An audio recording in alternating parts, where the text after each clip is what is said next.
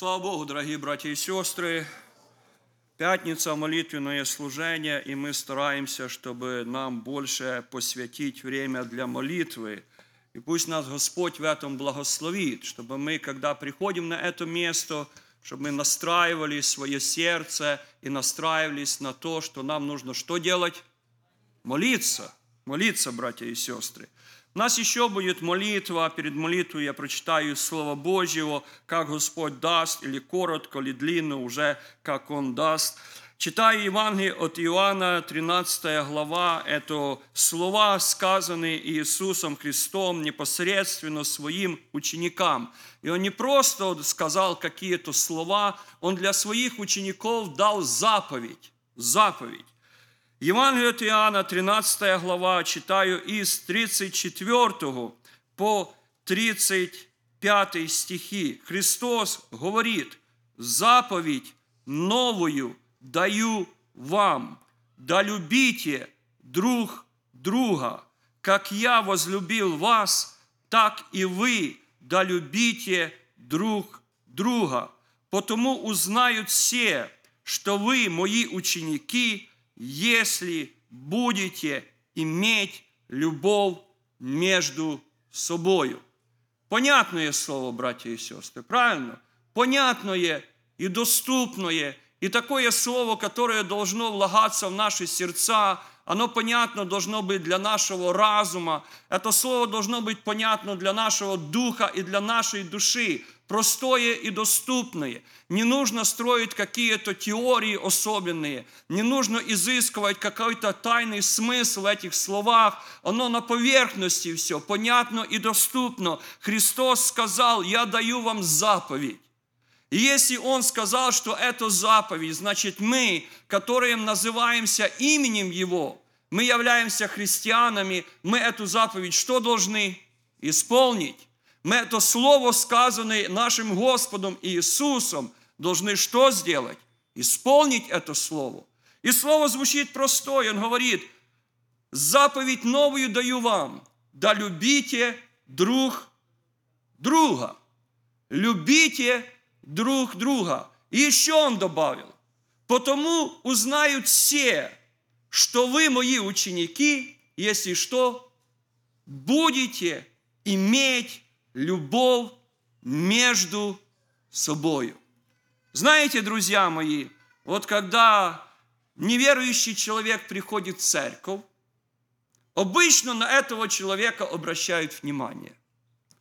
И обычно этому человеку стараются показать самые лучшие черты христианства. Подойдут к нему, поздороваются с ним будут хорошо и нежно говорить, ему будут улыбаться, будут его везде приглашать и говорить: «Приходи в служение, у нас такое хорошее служение, приходи на молитву, а может тебе нужно, чем-то, может, ты нуждаешься, вот давайте, а может тебе чем-то помочь, может что-то тебе нужно сделать, я не знаю, ну что тебе, вот что можно сделать для тебя и тебе». Вот такое расположение у нас к человеку, который приходит в церковь, к новому человеку, к свежему человеку, пока этот человек что? Не станет членом церкви. И тогда мы себе думаем: ну все, mission accomplished. То есть миссия, она что? Закончена, совершена. Все уже. Давайте будем ждать нового человека. Но Христос говорит не так. Христос говорит, есть такой признак, который этот признак отличает моих учеников. И этот признак очень простой. У моих учеников между собою есть что? Любовь. И не нужно, знаете, новому человеку что-то особо показывать, или что-то ему особо проповедовать, или что-то ему особенное делать. Не нужно. Нужно особенное делать, братья и сестры, друг другу. И вот когда мы друг другу в церкви будем делать особенное, тогда окружающие люди со стороны придут, посмотрят и скажут: что это истинно мои ученики. Христос говорит о том, что у вас, мои последователи, должны быть особые отношения между собой. Эти особые отношения называются очень простым словом. Это называется любовь.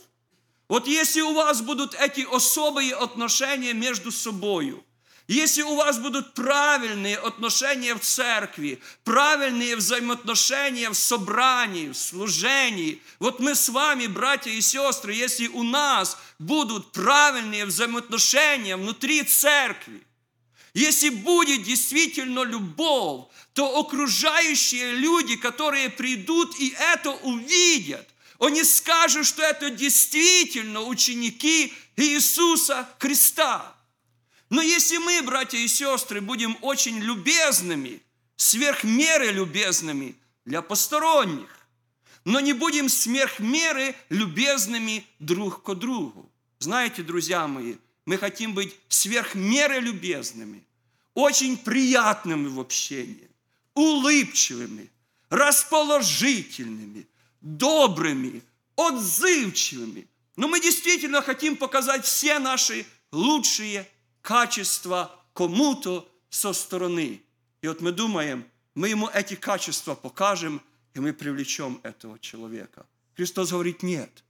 Вы должны показывать ваши самые лучшие качества в церкви. Вот в церкви, в отношении друг с другом, в отношении с тем человеком, который сидит рядом с вами. Будьте улыбчивыми, отзывчивыми, расположенными к этому человеку. Не кому-то со стороны, а к тому, кто рядом с вами. Если у вас будет любовь между собой, Христос говорит, между собой внутри церкви, братья и сестры, если у нас будет любовь между собой, правильные построенные отношения. Что такое любовь? Это есть правильные отношения. Это есть правильные отношения. Это есть правильные поступки. Потому что, как любовь пощупать? Как ее измерить? Вот я могу говорить, что я вас всех люблю. Но если я буду неправильно поступать, если вы будете видеть мое неправильное поведение, то вы скажете заслуженно и правильно, ты только на словах говоришь, что ты нас любишь.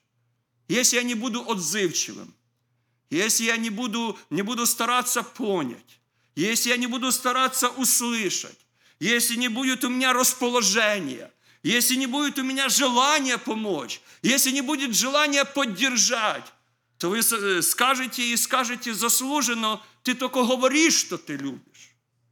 Ты только говоришь, что ты любишь. Но ты не любишь. Ты не любишь. Братья и сестры, Христос сказал, я даю вам новую заповедь.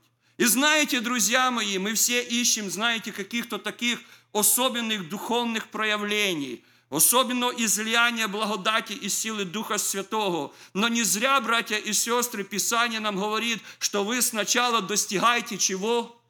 Любви. Вы сначала достигайте любви, и потом уже ревнуйте о чем? О дарах духовных.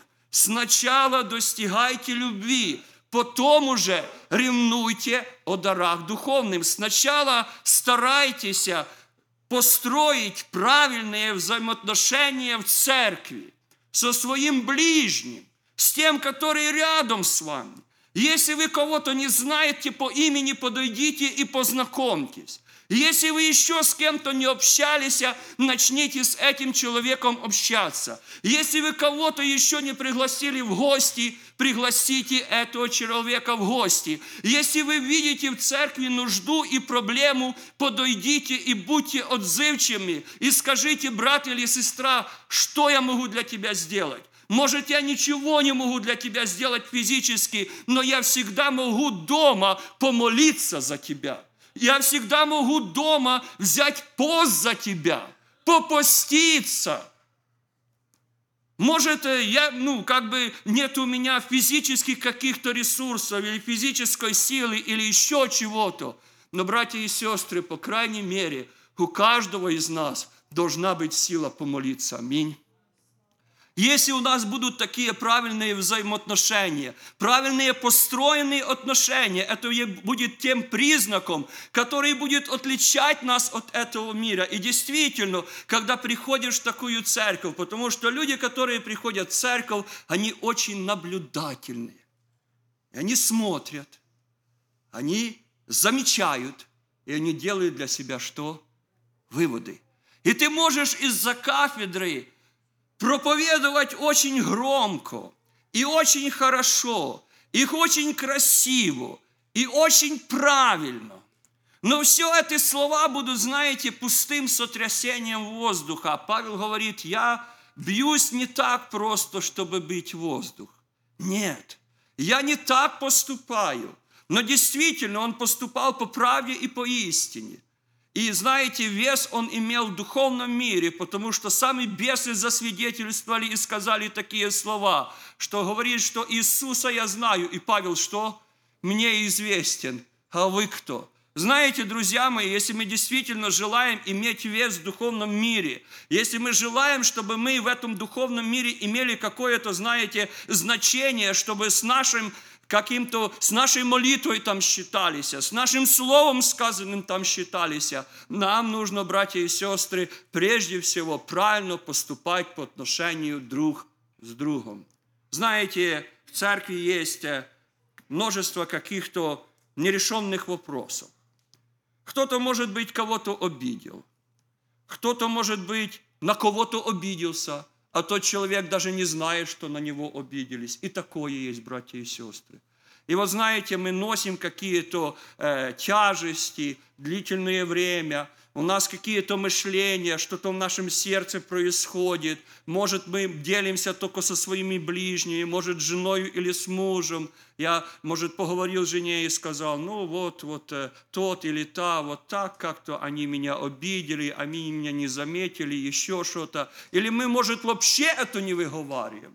И носим внутренности своей, не открывая. И знаете, братья и сестры, как вы рассуждаете и думаете, и вот если вот такие камни я поскладывал в свой сосуд, может ли в этот сосуд излиться благодать, сила Духа Святого в полноте? Или это все является препятствием для этого?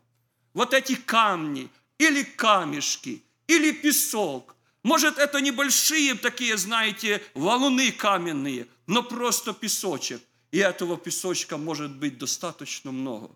И знаете, братья и сестры, собрали мы все это, служили мы все это, носим мы все это, и мы ожидаем какого-то, знаете, духовного прорыва.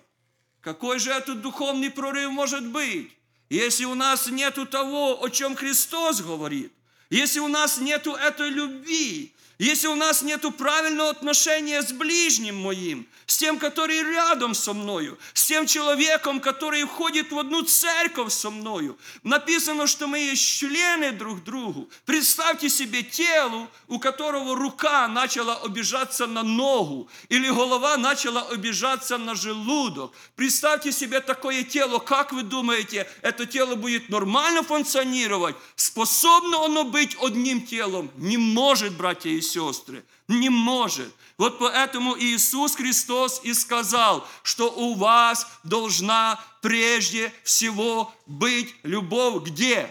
Между собою, между собою. Знаете, друзья мои, об этом говорится много. Когда мы читаем уже послания апостолов, они об этом учат.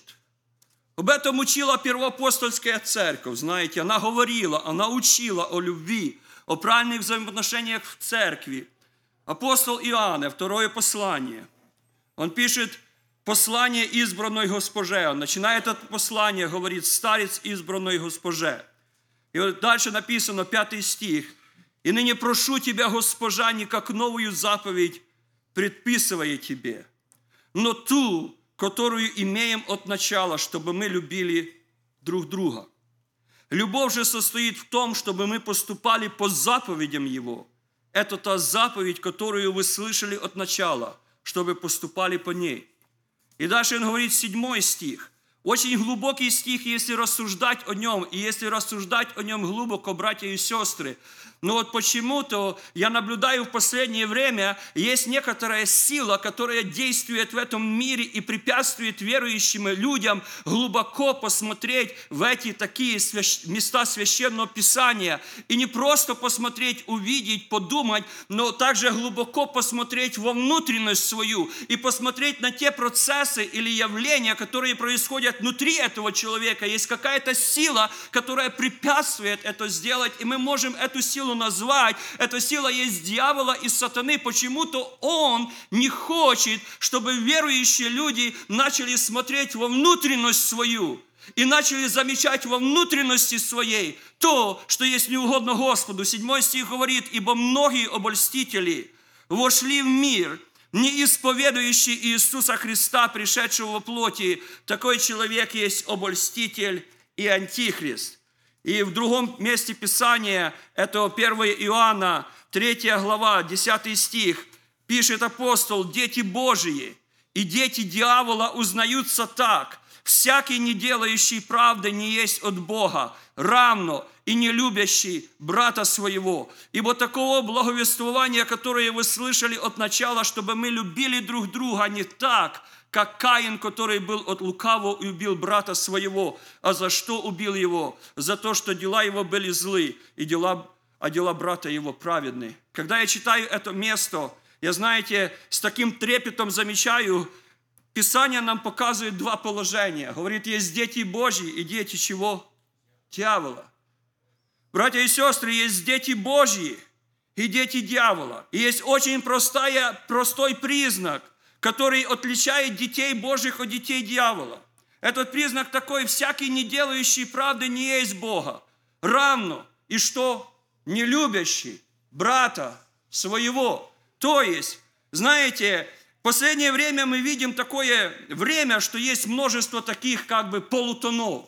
Мы знаем, что есть белое, есть черное, есть всякая градация или полутона серого.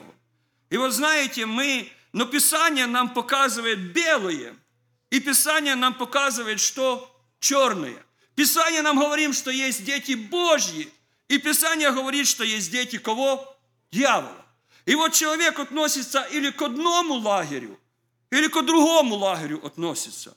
И нету такого, который, знаете, посередине где-то находится. Вышел из одного лагеря, а до другого не нашел. Может, он больше от Бога и чуть меньше от дьявола. Или же он больше от дьявола, чуть меньше от Бога. Какое-то смешение. Писание не говорит нам об этом. Писание нам говорит, есть дети Божьи и есть что? Дети дьявола. И Писание говорит, есть признак, который отличает одних от других. Этот признак простой. Делать правду и любить своего брата, братья и сестры. И вот давайте зададим вопрос, к какому лагерю я сейчас принадлежу?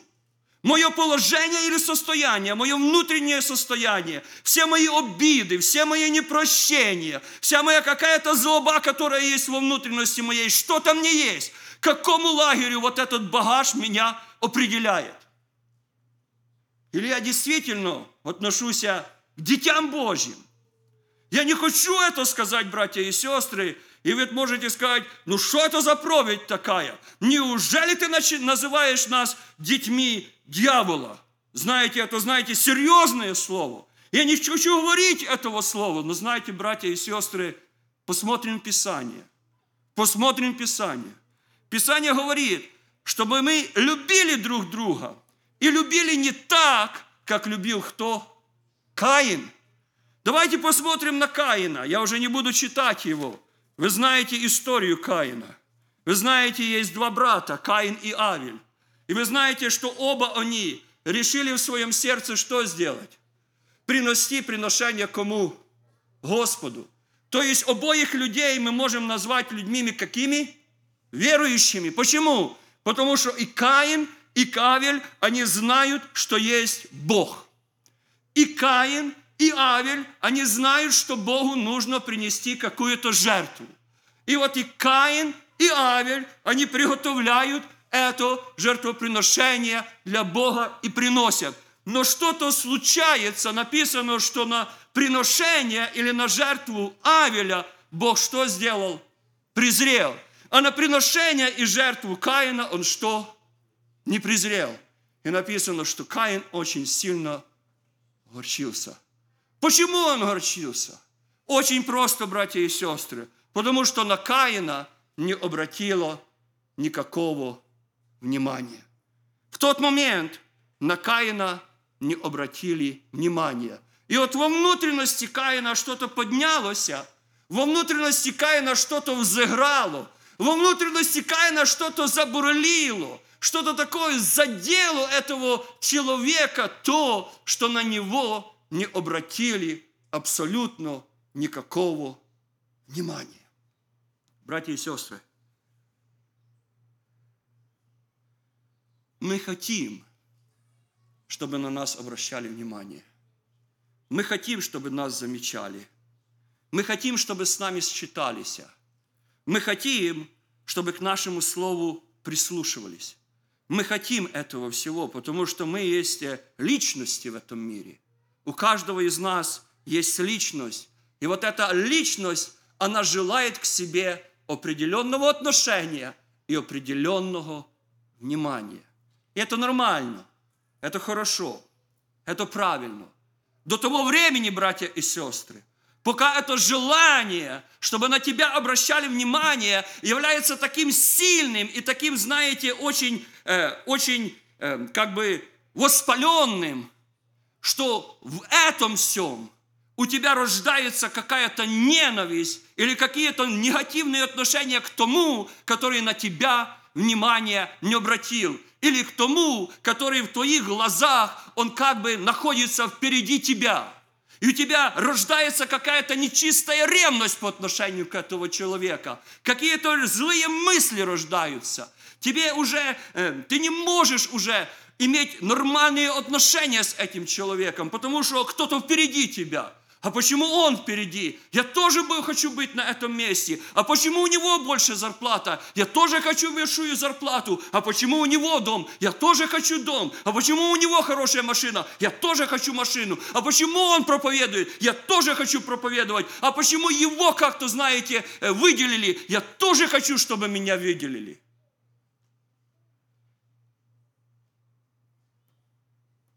Наш эгоизм, братья и сестры. Если вы порассуждаете, самый большой эгоист в этом мире – это есть дьявол.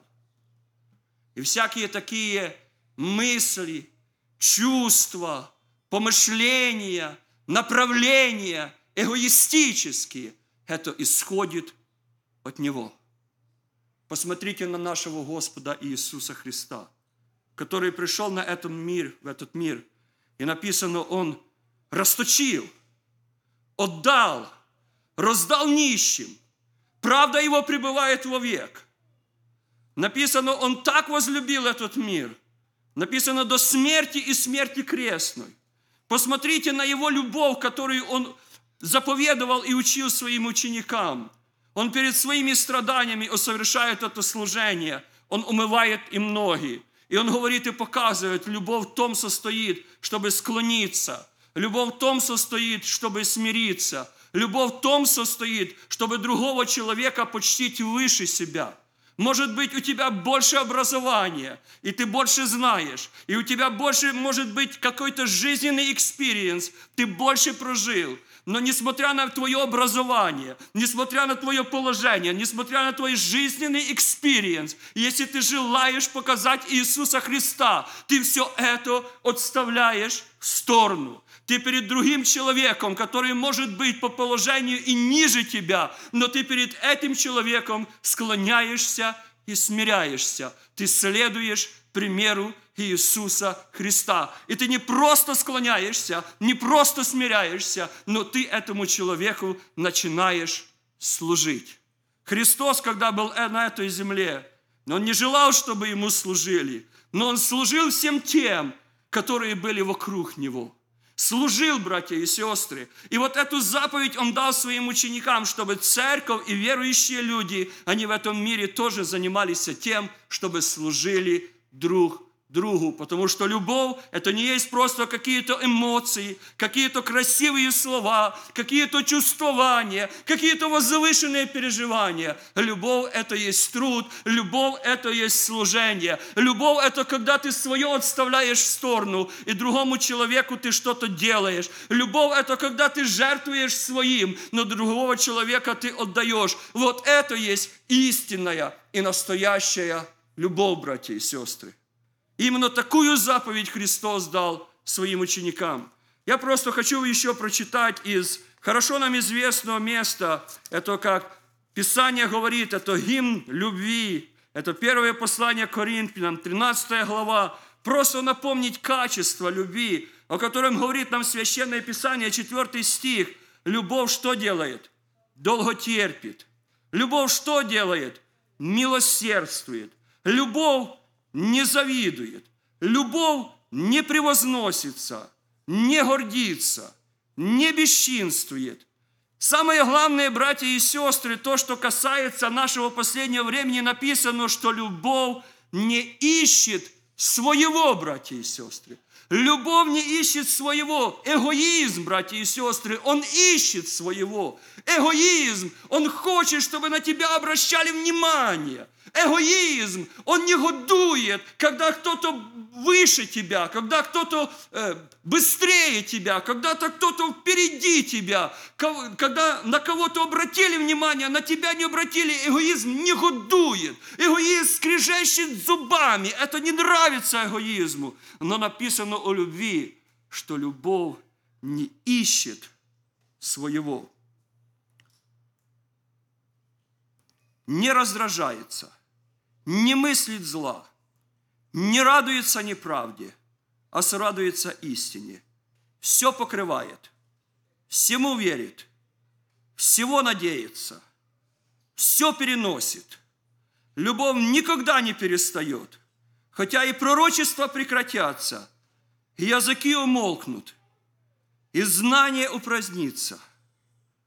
Ибо мы отчасти знаем и отчасти пророчествуем. Когда же настанет совершенное, тогда то, что отчасти прекратится. 13 стих. А теперь пребывают сии три: вера, надежда, любовь, но любовь из них больше. Знаете, друзья мои, мы все читаем о вере. Мы все читаем этот пример о такой вере, что по слову веры может и горы передвигаться. И мы смотрим и думаем, о, какое это великое! Как бы мне хотелось, чтобы у меня была такая вера! Как бы мне хотелось, чтобы по моему слову передвигались горы! Мы читаем о надежде, которая является крепким якорем и вводит туда во внутреннее, за завесу. Мы читаем о надежде, и мы думаем, о, как бы хотелось, чтобы у меня была такая крепкая надежда, непоколебимая вера. Надежда, как знаете, стальной канат, который всегда меня связывает с моим Господом. Но Писание говорит, пребывают три: и вера, и надежда. И для веры есть свое место в этом мире. И для надежды есть место в этом мире. Но написано, что из этих три самая большая является что? Любовь. Потому что только вот это, братья и сестры, вот эти чувства, вот эти отношения, которые мы строим здесь на земле, и строим с нашими ближними, строим в церкви, вот только это будет там в вечности иметь значение и вес, и смысл, братья и сестры. Значение и вес, и смысл, потому что и знание упразднится, и языки умолкнут, и пророчеству уже не будет места. Но вот то, что мы строим в церкви, строим по отношению друг с другом, только то в вечность мы возьмем как драгоценный багаж, братья и сестры. Поэтому, братья и сестры, давайте мы просто преклонимся и помолимся, чтобы нас Господь благословил, чтобы мы заповедь Иисуса о любви друг к другу не просто понимали, но исполняли на деле. Аминь.